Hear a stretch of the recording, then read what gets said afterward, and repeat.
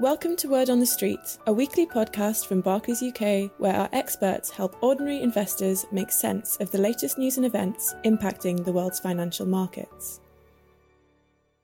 Welcome to another edition of Word on the Street. This is a special edition to cover the continuing unrest in capital markets following the new UK government's announcements or mini-budget announcements last week.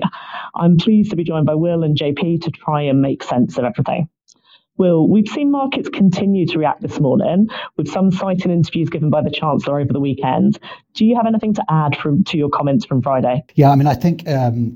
Hello, Sarah. Hello, JP. Hello, everybody. Yeah, the points Olivia made ahead of the weekend are worth reinforcing, actually. So these are high conviction politicians with a very specific and strongly held view of how to get the UK out of its kind of, the productivity slumber we've all been talking about for the last few decades. And as we know, some of that's global, but some of that's UK specific.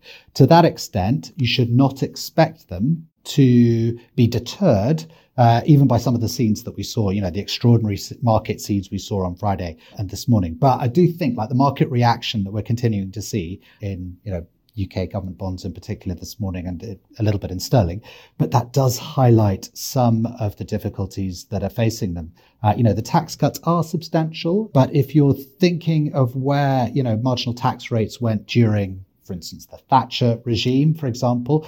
Remember, in the 70s, the highest rate of income tax was 83%. That's during the 1970s. So Prime Minister Thatcher then reduced the highest tax rate from, I think, 60% in 1980 down to 40% in 1989. So, if you look at where taxes can go further or where they're coming from and where they're going to, there's just a bit less kind of scope to do something meaningful. With regards to the sort of corporate taxes, we didn't really talk much about that last week. But, again, we would lean against the idea that there's huge kind of pent up international investment waiting to come just based on the tax rate alone.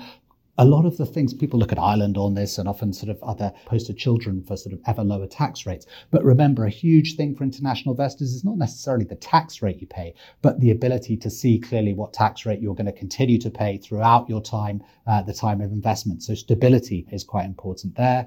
With regards to deregulation, again, I just want to sort of reiterate, we don't necessarily operate, given sort of, the international league tables of silly and onerous regulation. We don't feature very highly on that table. In fact, we're somewhere near the bottom. We're not a sort of high regulation or high silly regulation economy, not by most international metrics. So you might argue that the ability to kind of really stimulate supply and the answers being lying there to the productivity slump, which need to, given sort of, the potential increase in borrowing and spending, it's quite a big ask in many ways.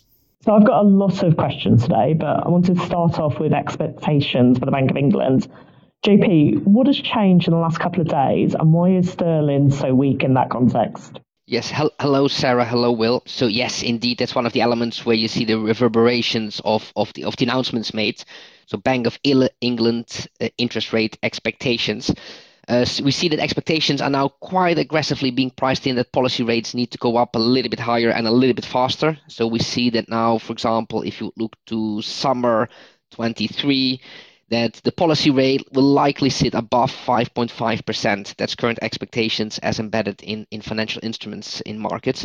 Today, we are at 2.25% as a policy rate. So that means that they need to go up quite a bit from here. As Will just mentioned, the tax cuts that have been announced have come at a time when inflation already is very elevated. And this gives investors a little bit the sense that the Bank of England will likely has to do more. Remember, it's also that sterling has fallen year to date slightly over 20%. And for a very open economy like the UK, those kind of currency shocks are very important if you need to set policy on inflation. Typically, if you get these kind of currency shocks, they will last for 2-3 years. That's often what the academic literature says, if you get those kind of significant currency shocks from open economy. So that puts the Bank of England slightly in a more tricky position, that if the government does more on the fiscal side, that monetary policy probably has to do a little bit more to stem the inflation ripple through effect. There's also something we directly see in fixed income markets. So Will just mentioned also just gilts, for example. But if we look at the gilt market, we see that for 10-year gilts, the interest rates at the moment are just over 4%. At the start of the year, we were very close to 1%. So also clearly there we see a shift in what investors demand to lend to the UK government. So JP, I wanted to ask, are you and the team tempted to add to our sterling position in our short-term package of positions? As with always in how we monitor and manage client portfolios is within the context of the various bids that we look at and how we feel the macro landscape is shifting. So early in the year, we had been underweight sterling in client portfolios. And now, given we've seen quite significant moves, it's one of the things that's on our radar. But it's also important to highlight we've seen a lot of different moving parts in portfolios. So we've seen stock markets so far year to date have had very significant drawdowns. We see in particular fixed income. So government bonds have been struggling with all the efforts to get interest rates up. So there are different elements where we are looking at client portfolios and see, well, one, do we think there is a moment to start increasing some of the exposures? It's also important to point out a little bit that especially with currencies or exchange rates, these are more tricky than if you have an asset where you can get a dividend or have an interest rate that you get on the investment you make. And also after for example, the first Brexit referendum, you could argue that sterling was in territories that was often seen as cheap or where there is some value appearing. At the moment, given that we have had an episode of very strong US dollar, that's less the case at the moment. So if you would compare sterling to the euro or look at an real effective exchange rates, which essentially is a basket of different currencies you trade with, then at the moment it's not excessively cheap at the moment. Okay, well, that's helpful to know. So what are you and the team most worried about in the world beyond the UK at the moment? Oh, that's a great question. So that's something we often ponder about. Well, we are now clearly, and that's in a very different regime or in a different decade than we've been in the past decades, and that makes it quite tricky for investors if you need to go on the macro landscape, how growth is developing, or how economies are responding to different shocks. And particularly the inflation regime is now very unclear. So we've seen a very concerted efforts of all central banks to lift policy rates. And at the moment, they do that in a very muscular way. So we see them increasing policy rates by almost 100 basis points per meeting. And still a belief among investors that somehow the economies will take this okay and will slow down just sufficiently to take away the pressure on price rises.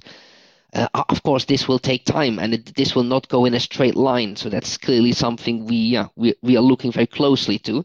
And especially since we've come out of an almost unprecedented pandemic, we've come through a Brexit process, there are some structural shifts happening in economies, and it's very unclear how exactly these policies will ripple through the economy. And that nervousness is also something you pick up when you look at capital markets. So we've seen very significant moves so far this year, and at the moment you see therefore investor sentiment becoming quite depressed. It's that shift of that uncertainty and interest rates being increased at such a rapid pace. Thank you, JP. And maybe we'll come back to you. We had the Italian elections at the weekend. The result was broadly as expected. Is there anything for us to think about from an investment perspective? Not too much at the moment, I think, Sarah. I mean, the sort of, the centre-right coalition, I think the statistics are that it's likely going to secure the second largest parliamentary majority in Italy since World War II. But it's short of the sort of supermajority, short of the supermajority it would need to sort of make constitutional change without recourse to the population, without referendums. Remember, in Italy, that the formation of the new government is going to take some time. I mean, with the sort of current estimates, given the sort of hoops that everyone's got to jump through, you won't see the new government operational until at the beginning of November or late October at the earliest. But I mean, it's very interesting. So far, sort of, Madame Meloni has been making sort of quite conciliatory noises with regards to markets. And the stories are she's been having weekly calls with Mario Draghi, ex-ECB chair, and the guy who stepped in, at the head of a technocratic government, which is, this is why we are where we're at after his government collapsed. So there's a sort of degree of continuity promised. And that's important, as we know, with regards to Italy, because there's a need to continue to access the European bailout money or the European Recovery Fund money. So, yes, again, sort of room for manoeuvre is quite limited, as with all policymakers in many ways at the moment, just because of events. JP described some of them. It's a pretty tumultuous backdrop where this generation of policymakers have really got a lot on their plates. Yeah, definitely a hard job at the moment. So any final messages from either of you for our nervous or any nervous clients out there? Well, of course, it's very understandable with all the events that we see happening at the moment that it makes, potentially a lot of people a little bit more uncomfortable when thinking about investments and with the volatility we see. But yeah, as we always continue telling our clients, is if you have a diversified portfolio and you spread your risk across a range of different assets, then always the best thing is to stay invested and ride out these waves of volatility. Yes, and JP is far too modest to say this, but we are very lucky here, as you know, and some of the competition do as well, but I obviously think we're the best here. But, we're very lucky to have teams of specialists. JP has strategic and tactical asset allocation specialists going into him.